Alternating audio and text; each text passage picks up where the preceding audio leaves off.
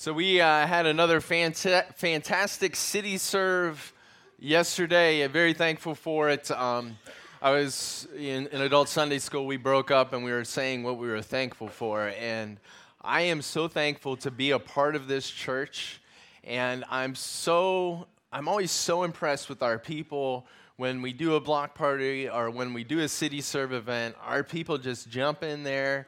They serve well. They do it with a smile on their face. They make guests feel welcomed and valued. And so I was just, yesterday when I was a part of the City Serve event, I was just in gratitude and so thankful to be a part of a congregation that cares about people outside of their church walls. So I think the number we counted is we were able to serve 25 guests at our City Serve yesterday. So we had a magician come and perform.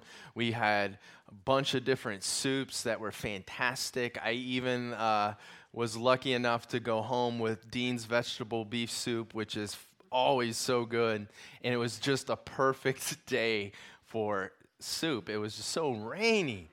And I'm glad we can have some sunshine in here through our worship and our singing and being together, because it was just a dreary weekend. So just wanted to let you know that went well, and I'm very grateful to Lori and Sharon and Tam and Sabra, who lead our City Serve team.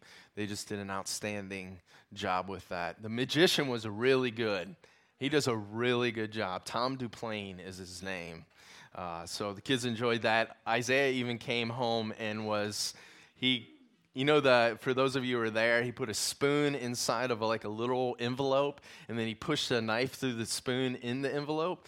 So Isaiah was home making that, and he actually made it pretty good. But so he just slid the spoon over in the envelope, and but it was cute, and he was convinced it was magic. So. And so were we. Today we're going to wrap up our sermon series that we've been in for the last several weeks, Back to School 2017. What we're doing in this series, for those of you who are here for the first time since we've started this series, is we're taking a look at these children's Sunday school stories that are taught in church for the kids in Sunday school. And we're looking at these stories from an adult perspective, and hopefully in somewhat of a fresh way. And my hope is that through this series, you've just been in awe of how God works and moves and cares for his people, and that it's in some way challenging you and encouraging you to trust him more fully in your day-to-day life. So that's been my hope and prayer. So far, the stories have focused on two people. It's been a focus on Abraham. We've focused on him, and Moses. And Abraham and Moses, I would say, are two of the three most important people in the Old Testament. And today, to conclude our sermon series, we're going to focus on the third person I think that should be in that group of the most important people in the Old Testament. Do you have any guesses as to who that person is? Anybody? David. Yeah, we're going to focus on David. David's the answer. By design, we have focused on Abraham, Moses, and today David, because that's going to lead us into our Christmas sermon series, which is going to focus, of course, on Jesus. And so that was the design of this sermon series, is to take us to Jesus, because Jesus is the greater Abraham. He is the greater Moses. He is the greater David. And he's not just the most important person in the entire Bible. He's the most important person in human history, in all of human history. So we're going to look at this story involving David, and it is probably the most famous Old Testament children's Bible story of all. It is David and Goliath, right? So let's look at that. But before we get into the scripture itself, let me pray, and then we'll jump into it. So let me pray. Lord Jesus, we are so thankful today for the many blessings that we have. Looking at these kids on this stage, how how blessed we are to have these little ones in our lives. Even though it always doesn't feel that way, we know they are just a tremendous blessing to our families, to this congregation. Thank you for blessing us with so many little ones and new ones like Emery, and fantastic. Lord, you also sustain us every day by giving us the air we breathe, by giving us a body that can move, by providing the food that we need for our bodies to continue on. And we recognize that all good gifts come from you. They all come from you. Thank you for being such a good father to us. And we thank you for today, the ultimate gift that you gave, the best gift of all, Jesus. What a tremendous king he is.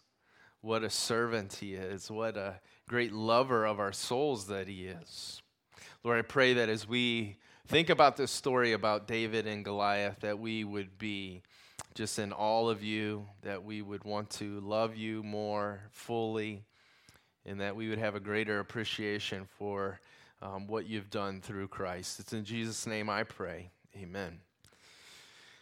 All right, I'm torn between how much of Scripture do we read regarding this story, because it takes all of 1 Samuel 17, and it is 58 verses long. It's a long, long story. So here's what I think we'll do. Game time decision. This is my game time decision. I think we're going to start at verse 19, because I think probably most of you, if not all of you, are familiar enough with this story that it will all make sense even if we start at verse 19. So that's my decision, and I'm sticking to it starting now. 1 Samuel 17, verse 19. Here we go. Now Saul and they and all the men of Israel were in the valley of Elah, fighting with the Philistines. So David rose early in the morning, left the sheep with the keeper, and took the things and went as Jesse had commanded him. Jesse was David's dad, by the way. And he came to the camp as the army was going out to the fight and shouting for the battle. For Israel and the Philistines had drawn up in battle array, army against army. And David left his supplies in the hand of the supply keeper, ran to the army, and came and greeted his brothers. His brothers were fighting in the Israelite army, right? Then as he talked with them, there was the champion, the Philistine of Gath, Goliath by name, coming up from the armies of the Philistines. And he spoke according to the same words. So if we were to read the verses previous to this passage, Goliath is taunting the Israelites, send somebody out to fight me. And so David heard those words again. Verse 24, and then all the men of Israel, when they saw Goliath, fled from him and were dreadfully afraid. So the men of Israel said, have you seen this man who has come up? Surely he has come up to defy Israel, and it shall be that the man who kills him, the king will enrich with great riches, will give him his daughter, and give his father's house exemption from taxes in Israel. That'd be pretty sweet, no taxes for the rest of your life, for you and your family. Then David spoke to the men who stood by him, saying, what shall be done for the man who kills this Philistine and takes away the reproach from Israel? For who is this uncircumcised Philistine that he should defy the armies of the living God? And the people answered him in this manner, saying, so shall it be done for the man who kills him. Now Eliab, his oldest brother, heard when he spoke to the men. And Eliab's anger was aroused against David. And he said, why did you come down here? And with whom have you left those few sheep in the wilderness? I know your pride and the insolence of your heart, for you have come down to see the battle. I think he's just upset because he wasn't anointed king. Remember, if you go back a couple chapters, Samuel was looking for the next king, and Jesse put all of David's brothers before Samuel, and he's like, no, not this one, not this one. And he landed on David, who would be the next king of Israel. I think he's jealous. I think that's what's going on. It's my guess. What verse am I on? 29. And David said, what have I done now? Is there not a cause? Then he turned from him toward another and said the same thing. And these people answered him as the first ones did. Now when the words which David spoke were heard, they reported them to Saul, and he sent for them. Then David said to Saul, "Let no man's heart fail because of him. Your servant will go and fight with this Philistine." And Saul said to David, "You are not able to go against this Philistine to fight with him, for you are a youth, and he a man of war from his youth."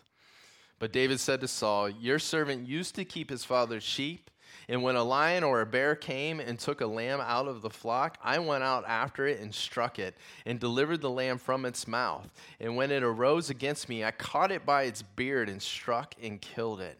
Your servant has killed both lion and bear." How would you like to have that on your resume? I killed lions and bears with my bare hands. Your servant has killed both lion and bear, and this uncircumcised Philistine will be like one of them, seeing he has defied the armies of the living God. Moreover, David said, "The Lord who delivered me from the paw of the lion and from the paw of the bear, he will deliver me from the hand of this Philistine." And Saul said to David, "Go, and the Lord be with you." Yeah. So Saul clothed David with his armor, and he put a bronze helmet on his head. He also clothed him with a coat of mail. David fastened his sword to his armor and tried to walk, for he had not tested them. And David said to Saul, "I cannot walk with these, for I have not tested them." So David took them off. Then he took his staff in his hand, and he chose for himself 5 smooth stones from the brook, and put them in a shepherd's bag, in a pouch which he had, and his sling was in his hand. And he drew near to the Philistine. So the Philistine came and began drawing near to David, and the man who bore the shield went before him. And when the Philistine looked about and saw David, he disdained him, for he was only a youth, ruddy and good-looking. So the Philistine said to David, Am I a dog that you come to me with sticks?" And the Philistine cursed David by his gods. And the Philistine said to David, "Come to me, and I will give your flesh to the birds of the air and the beasts of the field." Then David said to the Philistine, "You come to me with a sword, with a spear, and with a javelin, but I come to you in the name of the Lord of hosts, the God of the armies of Israel, whom you have defied. This day the Lord will deliver you into my hand, and I will strike you and take your head from you. And this day I will give the carcasses of the camp of the Philistines to the birds of the air and the wild beasts of the earth, that all the earth may know that there is a God in Israel. Then all this assembly shall know that the Lord does not save with sword and spear, for the battle is the Lord's, and he will give you into our hands."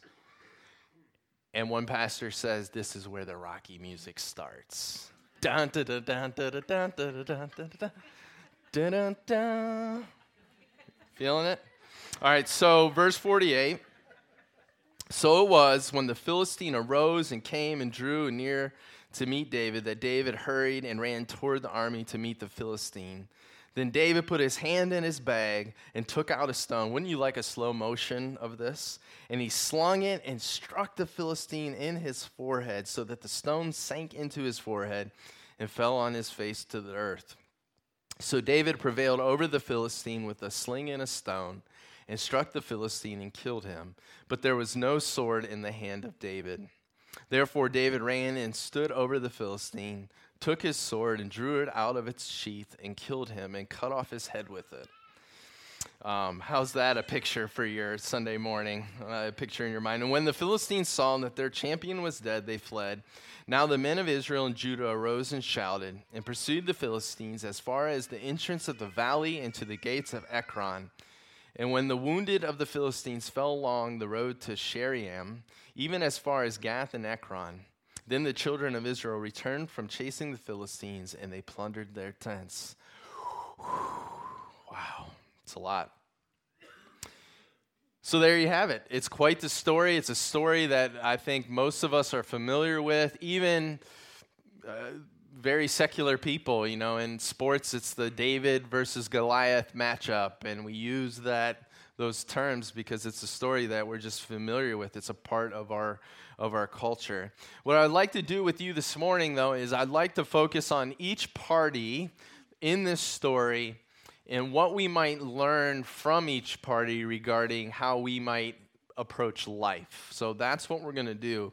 The first character or group of characters we're going to look at is Goliath and the Philistines. Then we'll look at David. Then we'll look at Saul and the Israelites. So here's what I think we can learn from Goliath and the Philistines. Takeaway number one: pride causes us to crumble when pushed beyond our limits. So pride causes us to crumble when pushed beyond our limits. You need to know that the Philistines were a constant problem to the Israelites, which led to many battles between the Israelites and the Philistines during the reign of King Saul. Saul was the king of the Israelite people. You also need to know that the Philistines, they were expert metal workers. And so they had the latest tech when it came to weaponry. They knew how to take, the Bronze Age was just concluding and the Iron Age was just starting, and the Philistines were at the forefront of fashioning weapons out of iron. And they were really good at it. Notice that if you were to read in the verses prior to what I read, you would find that Goliath had a spearhead that was made out of iron. It weighed 600 shekels or 15 pounds. Just the spearhead was 15 pounds of pure iron. The Philistines were also masters of making weapons out of bronze. The scripture passage says, prior to what I read, says that Goliath had a helmet and leg armor and a javelin made out of bronze. And so not only did the Philistines have the latest military tech and were really advanced in that way, ahead of the curve, very innovative in that way, but they also had tons of chariots. 1 Samuel 13 tells us they had 30,000 chariots, 6,000 horsemen, and as many people as the sand which is on the seashore. Now the Israelites, they weren't so well equipped. They did not have weapons made of iron, and they didn't have weapons made of bronze. The only people that had weapons made of iron and bronze were Saul and Jonathan. Actually, 1 Samuel 13 tells us that the Philistines intentionally kept iron-making technology and metal-making technology out of the hands of the Israelites on purpose so that they could have the advantage over them. 1 Samuel 13:19 tells us there wasn't a blacksmith found in all of the land of Israel. So, not only did the Israelites, not only were they at a disadvantage when it came to their weapons, their men, but they were also in an apparent disadvantage when it came to their leaders. Goliath was Goliath. He was 9 feet 9 inches tall. That's a big, big man. Yeah, a basketball hoop is 10 feet tall. He was just about there. He had armor. His armor alone weighed 125 pounds. Can you imagine walking around with 125 pounds of weight? He was a man of war from his youth, so he was a seasoned, larger-than-life warrior who was decked out in the latest and greatest military weapons and protection and gear. And you know what else that he was decked out in? Was pride. All that Goliath had, his physical characteristics, his skills and abilities as a seasoned warrior, his weapons, his army, this all led him to be extremely self-confident, self-reliant, and self-glorifying. Some of Goliath's first words to the Israelites were, "I defy the armies of Israel this day." And when David came to fight Goliath, as I read, you heard me read, Goliath's response was, "Am I a dog that you've come to me with sticks?" In other words, you know who I am? I am Goliath, and you're sending out this young man to fight me. Have you lost your mind? Goliath said to David, "Come to me, and I will give your flesh to the birds of the air and the beasts of the field. I will give your flesh to the birds of the air and the beasts of the field. I will defy Israel this day. By the way, in Israel, you know what was feared more than death? Was being dead and not given a proper burial and being left for the birds of the air. So what Goliath is saying, I'm going to make your worst nightmare come true. Goliath was the embodiment of pride. He was self-reliant. He sought his own glory. And of course, this is one way to approach life. And this is one approach to life that Americans celebrate. We do in this culture. We celebrate this Goliath approach to life. Make things happen for yourself. Make a name for yourself. Through hard work, you can be anything you want to be. Do it your way. Don't let life control you. You control it. You're the master of your fate. You know what's best for you, so you chart your course through life. Now, here's the thing.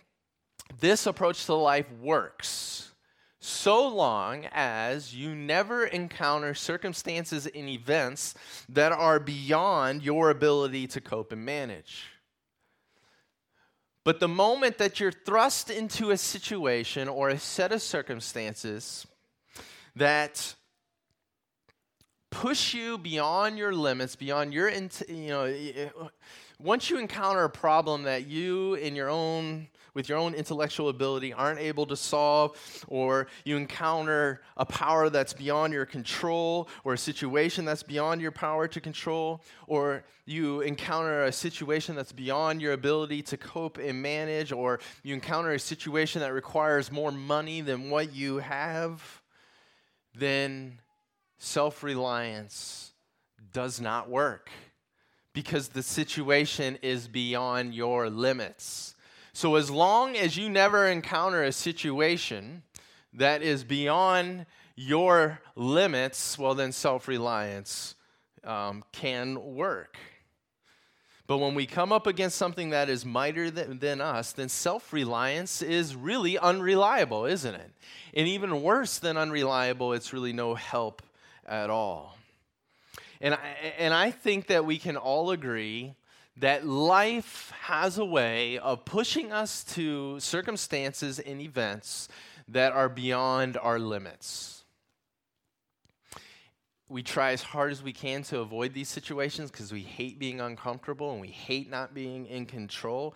But as hard as we try, we are not able to avoid these circumstances. Life has a way of bringing us to places beyond our limits. Life brought Goliath to a place beyond his limits. A battle with the living God. And the pride of self-reliance and self-glorification was of no use for Goliath and actually led him to a place of ruin. And that's what pride does. All forms of pride lead to one destination, and it is our ruin. Now, maybe you're thinking here this morning, you're like, well, you know what? I know a lot of prideful people, and they seem really happy, and they just seem to be living high on the hog, and life is good, and it always goes their way, and it always turns out, the way they want it to. And I would say, and they're focused, they're self-reliant, they're focused on their own glory. I would say that's only for a season that it's going to go well for them. For all we know, Goliath could have lived a good life for a time until life finally pushed him beyond his limits. Because I believe that life will either push the prideful but apparently happy people to a place that is beyond their limits, or, God forbid, they'll die fat and happy only to have to stand before Christ and hear him say, "Depart from me, I never knew you." Because pro-self, being, all about being self-reliant and seeking my own glory, pride is anti-God, and God never loses. If Goliath is the epitome of a pride that causes us to crumble when pushed beyond our limits, then I think David is the epitome of how, and this is the second takeaway, faith causes us to courageously face circumstances beyond our limits. So David was not a self-reliant, self-glorifying type of person. He was God-reliant. He was focused on God's glory. And as we read his words in our passage, his words just ooze with God confidence and just ooze with a concern for God's glory and his renown. To Goliath's trash talking, David responded with these words right before he charged Goliath, right before the Rocky music started. He said this, 1 Samuel 17, verses 45 through 47. Then David said to the Philistine, "You come to me with the sword, with the spear, and with the javelin. But I come to you in the name of the Lord of hosts, the God of the armies of Israel, whom you have defied. This day the Lord will deliver you into my hand, and I will strike you and take your head from you. And this day I will give the carcasses of the camp of the Philistines to the birds of the air and the wild beasts of the earth, that all the earth may know that there is a God in Israel. Then all this assembly shall know that the Lord does not save with sword and spear, for the battle is the Lord's, and he will give you into our hands." The battle wasn't about David, was it? It wasn't about his skill. It wasn't about his ability. It wasn't about his intellect. It wasn't about his ingenuity. It was about God, and it was about God's honor and God's glory. While the rest of the Israelites were so fixated on the reward that a person would get if they were able to take down Goliath. That was their focus, right? They would get the king's daughter. They would be able to be exempt from taxes. That's where their focus was on, their own glory, if somebody was to take down Goliath. But David wasn't focused on that. He had this passionate concern for God's glory and knew that it was going to have to be God's power that would free the Israelites from the Philistines. So where did David get this faith that led him to act courageously when life put him in a circumstance that was beyond his limits? Well, like Moses, David was refined in the wilderness. That's where his faith grew and blossomed. David, he learned to know God, to trust God, to rely on God in the wilderness when he was a shepherd. Out in the pastures where David's faith grew. David's faith, as one commentator puts it, was born in secret and nursed in solitude. Born in secret and nursed in solitude. Another commentator states, David had a real relationship with God. God was as real to him as his brothers were, or even as Goliath was. There's no shortcut to the life of faith, which is the all-vital condition of a holy and victorious life. We must have periods of lonely meditation and fellowship with God. Thus alone can the sense of God's presence become the fixed possession of the soul, enabling it to say repeatedly with the psalmist, "Thou art near, O God." You see, David's battle with Goliath was really won out in the wilderness. It was won in those times of silence and solitude with God and prayer, getting to know God, learning to trust God, relying on God, learning to tackle lesser battles against bears and lions and seeing how God could help him do that and how God was faithful to deliver him from and his sheep from the lions and the bears. Out in the wilderness, surely David would have learned to shoot his slingshot. God was preparing David his entire life to be able to overcome this Philistine. J.D. Greear, a pastor, he has said this: real courage, real character is never learned in the moment on the battlefield. In the moment on the battlefield. It's always learned in the pasture. Don't despise your pasture. You won't be ready for Goliath until God has developed you in the pasture. And so I asked you this morning, the wrong time to get ready for battle is when you're in battle, right? A football team, if they're getting ready for the game, in the game, they've already lost. The battle on Sunday, the game on Sunday is won on Monday, Tuesday, Wednesday, Thursday, and Friday. Any coach will tell you that. The same is true in life. Are you anchoring yourself in Jesus through silence and solitude, through prayer, through scripture meditation, through participating in Christian community? Are you training yourself in the ways of Christ? Are you so anchored in Him that when the storms of life come, you're able to courageously face them? Because when the storms of life come, it's a lot harder to get anchored in Jesus. I want to assign you a little homework activity, and I encourage you to do this. And what you need to do is you need to imagine the different parts of your life. Imagine, so there's your marriage relationship, or if you're not married, just your relationships in general. That's one aspect of your life. There's your family life. That's another component of your life. There's your work life and your finances. And then maybe another component would be your mental and physical health. And there may be some other parts of your life that you may list. But list them.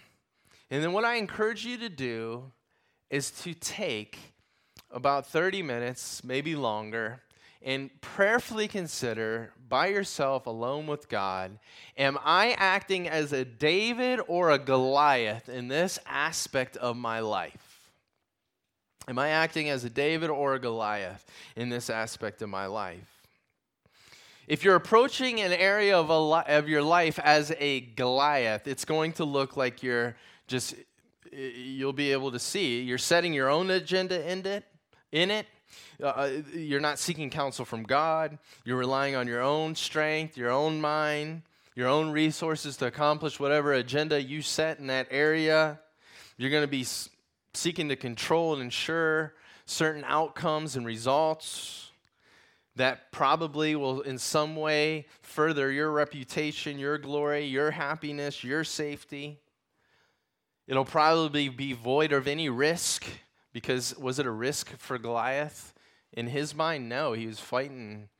I mean, who was going to defeat him? That's not courage. There was no fear in that. Courage isn't the absence of fear. It's recognizing the fear, but still moving according to what God has called you to do, despite the fear being there. That's courage. If there's no fear, how can it be courage? How can it be courageous? If you're approaching an area of life as a David, you will be prayerfully considering, what is God's agenda in this area of my life? You're going to be just reminding yourself that I have to rely on God's wisdom and His strength and His resources to accomplish His agenda in this area. You're going to be seeking to relinquish and abandon outcomes to God and control. And you're also going to have an eye on, how can this area of my life bring the most glory to God as possible? And how can this area of my life be leveraged by God to bring people to Him, to bring people to Christ? And you'll probably be taking risks. Let me give you some examples. One way to approach your marriage, the Goliath way, would be to never pray for your marriage, never pray with your spouse, never seek together what God wants out of your marriage, but instead pursue your own vision for it. Rely on your own strength and resources to pursue whatever vision you set for it. And you're probably going to be manipulating your spouse in some way so that you get you maximize your own happiness. Right? To approach marriage as a David, you're going to be seeking God's vision for your marriage. You know, there's a lot of basic principles that transcend each marriage, but I really believe that God wants to accomplish certain things through certain ways in each individual marriage. And so you're seeking God's vision for your specific marriage. You're relying on his strength to help you extend forgiveness and love and grace to your spouse. You're focused on how can I partner with God to see my wife or husband become all that he has designed my wife or husband to be? How do I sacrifice for that? And then you're trusting that God, as you pursue his vision for your marriage, will do the heavy lifting. Let's look at our financial life. What would be a Goliath approach to your financial life? This is a Goliath approach to your financial life. I worked hard to make this money. This money is mine. I can spend it however I want. It's a Goliath approach. It's about me. It's about my glory, my happiness, what I desire and want. A David approach to money is, no, this is God's money. It's not even my money anyways. He's entrusted it to me. I'm a steward of it. How does he want me to spend my money in 2018 to maximize his glory in the world and to draw men and women and children to Jesus Christ? How can I take care of my needs, which I need to do, but then invest a whole bunch of money in God's kingdom purposes? A Goliath approach to your physical well-being would be, you know what? I'm going to work out and I'm going to get healthy because I want people to look at me and notice me. I want people to look at me and say, oh, she's had 3 kids and now, man, look at her body. Man. Or I'm a dude and, I am working out hard and I'm taking care of myself because I want people to look at me and say, man, he's fit. He's in good shape. A David way to approach our physical well-being would be, you know what? God has given me this body, and I need to be a steward of it as well, just like my money. And I want to be as healthy as possible to serve God with all my might for as long as possible. And so I am going to take care of myself for that purpose. And so I encourage you to work through these areas. Mary and I did something like this last year as we looked at 2017, and it was helpful, and we're going to do something like that again as we look here into 2018. So, takeaway number one is this. If I can remember, let me go back here. Pride causes us to crumble when pushed beyond our limits, and life will push us beyond our limits. Rest assured, I think we all know that. Secondly, where am I at? Faith causes us to courageously face circumstances beyond our limits. That's what enabled David to do it. And I encourage you to look at each area of your life. Are you acting as a David or a Goliath? Here's the third and final point. It is this. So how do we get a faith? So I think the question is, how do we get a faith that leads to courageous living? Well, David's was developed over time in the wilderness. But you know what else we need? We need to realize we have a champion that is leading us. And as we realize that we have a champion that leads us, then that will give us a faith that will make us courageous. The ESV Study Bible, in its commentary part, will tell you that in biblical and ancient Near literature, a champion is a man who steps out to fight between 2 battle lines. The champion represents the army that they're from. They're the army's representative. And they go and they battle on behalf of the army that they belong to, for that army. And if the champion wins that representing that army, then the members of that army get the reward and the blessing that comes with winning.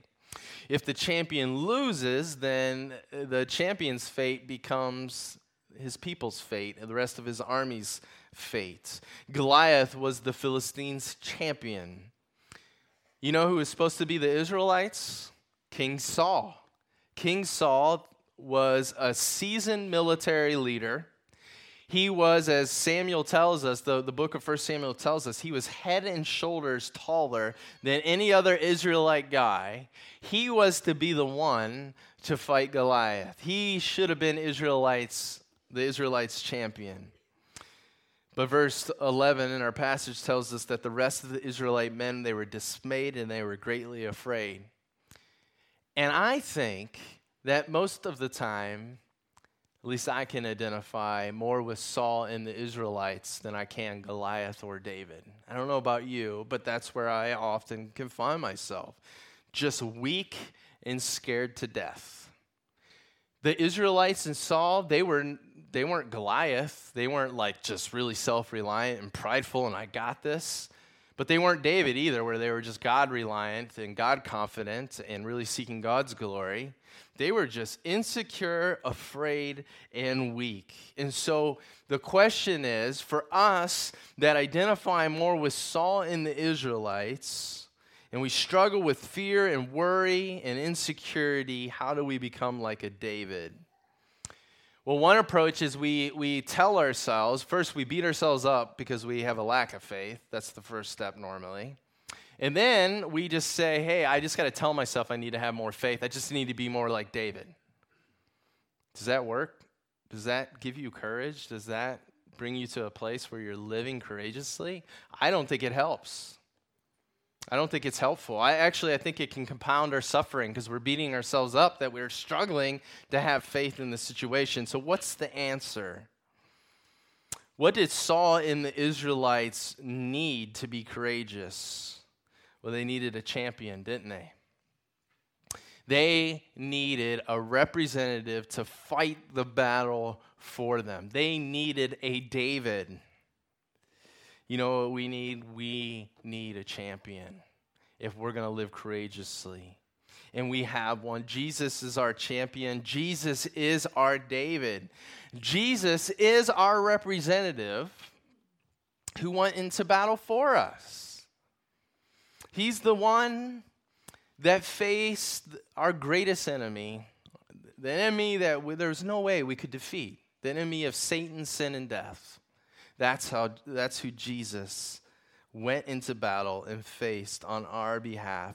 And like David, Jesus was victorious, which means just like the Israelites were able to join in with and receive the spoils of victory in war, we get to receive the spoils of the victory that Jesus has won through his death and resurrection. Satan no longer has a grip on us. Sin no longer has power over us. Death has lost its sting because resurrection awaits us.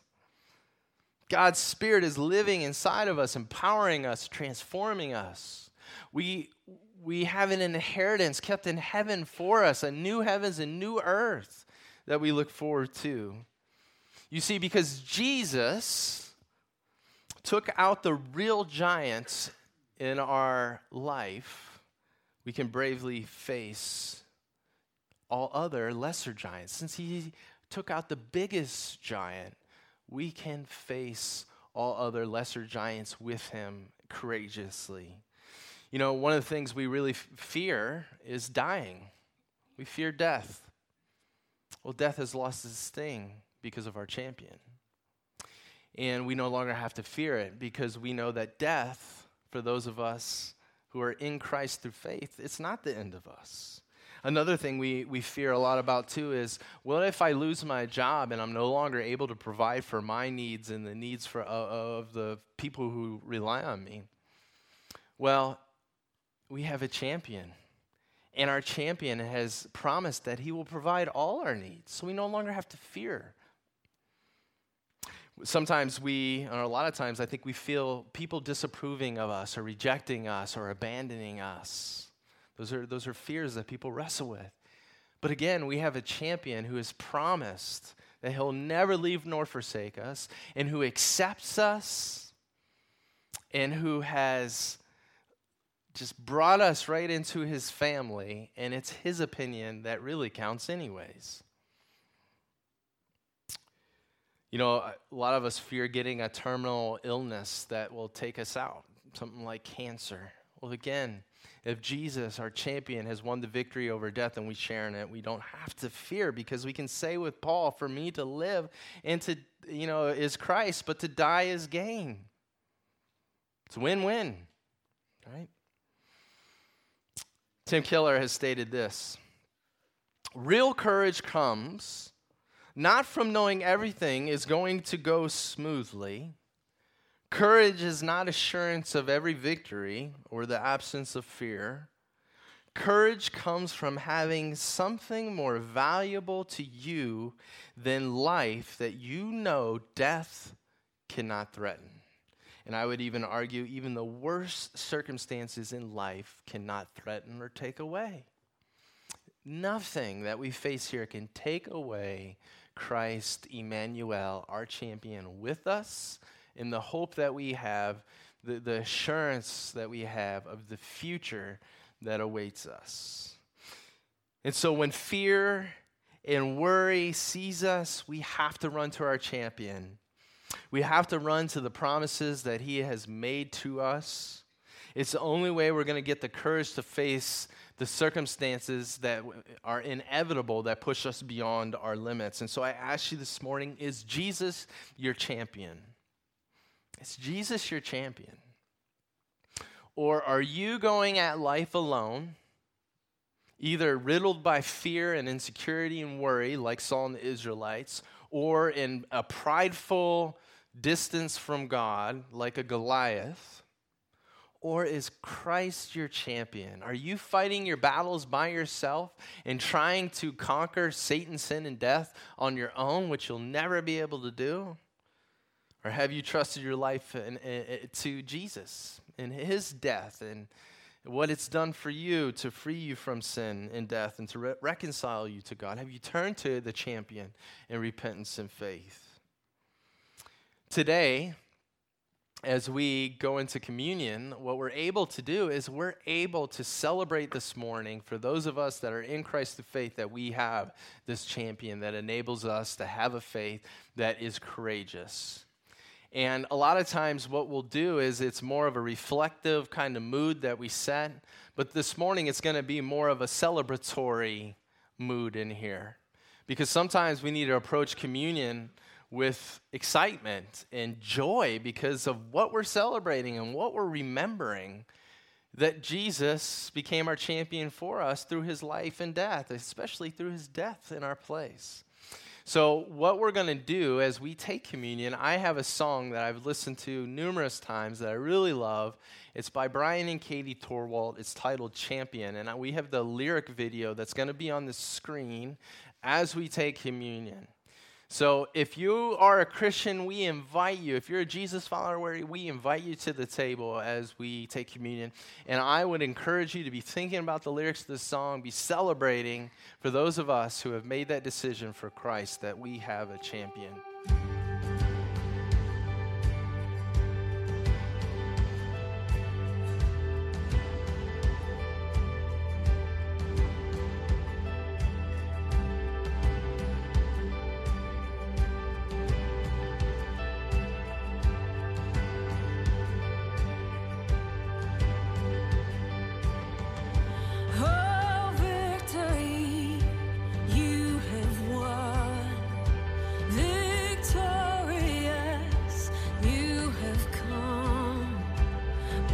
Stolen.